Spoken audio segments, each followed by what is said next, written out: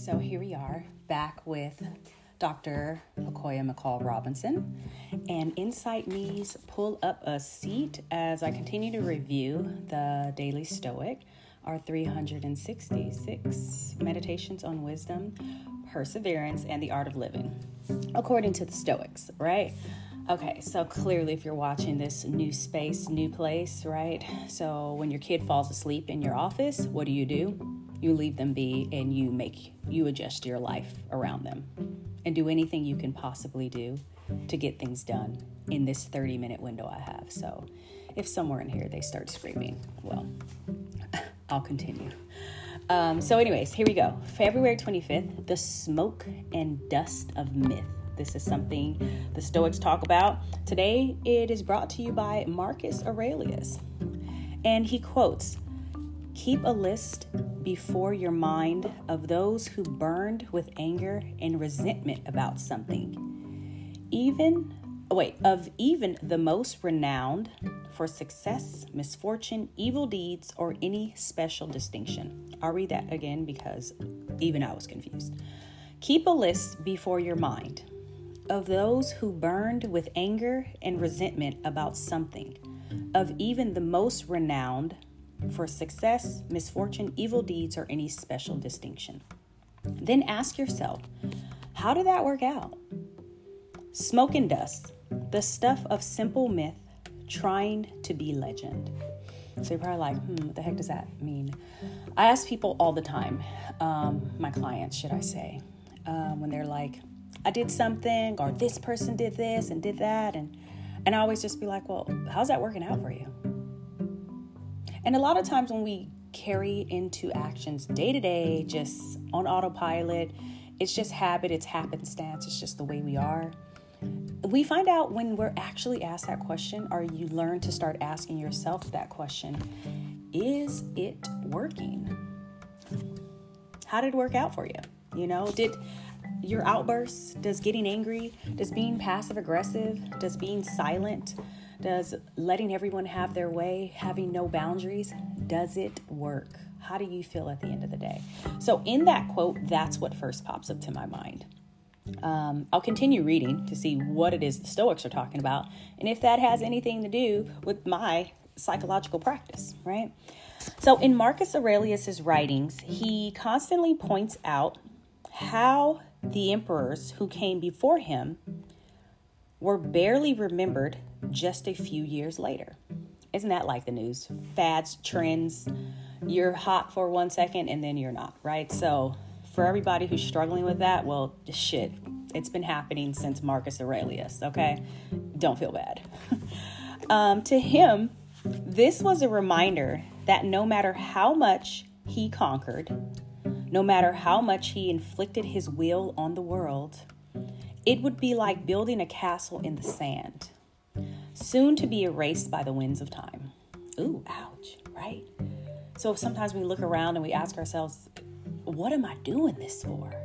Is it worth it? So what do you get up and live for in the morning? Okay, this is my segue. What do you get up? What gets you out of bed in the morning?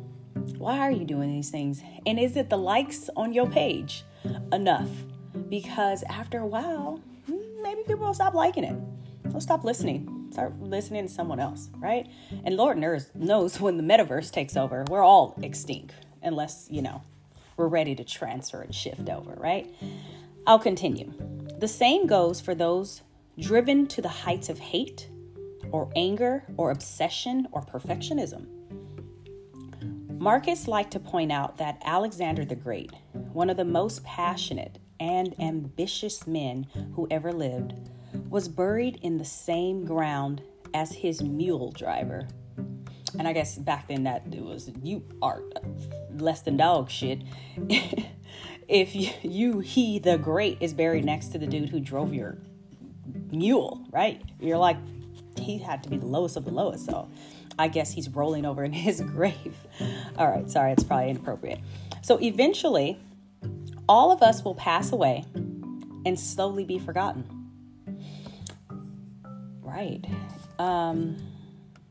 We should enjoy this brief time we have on earth. not be enslaved to emotions that make us miserable and dissatisfied. So again, with passions and emotions, as this is the theme of February, you have to think about that. What drives us? And we talk about our emotions, and we talk about what we can control and what we do not have control over. So are your actions, and I ask myself this every day because this is how I like to compare myself, is to me and who I was yesterday, not to the person next to me, in front of me, behind me. And sometimes it is good to glance over and be like, I like a little bit of that. Let me take a little of this and let me take a little bit of that and sweeten up my pound cake, right? That's cool. That's totally different from being obsessed by these actions of perfectionism, of your eyes always being on the next person, because you will never, ever, ever fit that mold. I mean, if you've even tried to fit in with yourself, that's hard enough. And you're you, right? So think about, what am I doing? Is it working? Does it satisfy me? And if I died today, like right now, at this moment, could be a spider, right? Do I feel good about the acts and the works I've done, or the things I'm putting in place? That's usually something that, brings some peace of mind when I'm working with people on goal setting and finding passions and motivations. You can be driven by money and tangible rewards. But believe it or not, those are secondary gains. The things we need are food, shelter, water. This is how we survive. So theory behind that is, anything that is an external reward doesn't really truly satisfy or motivate us.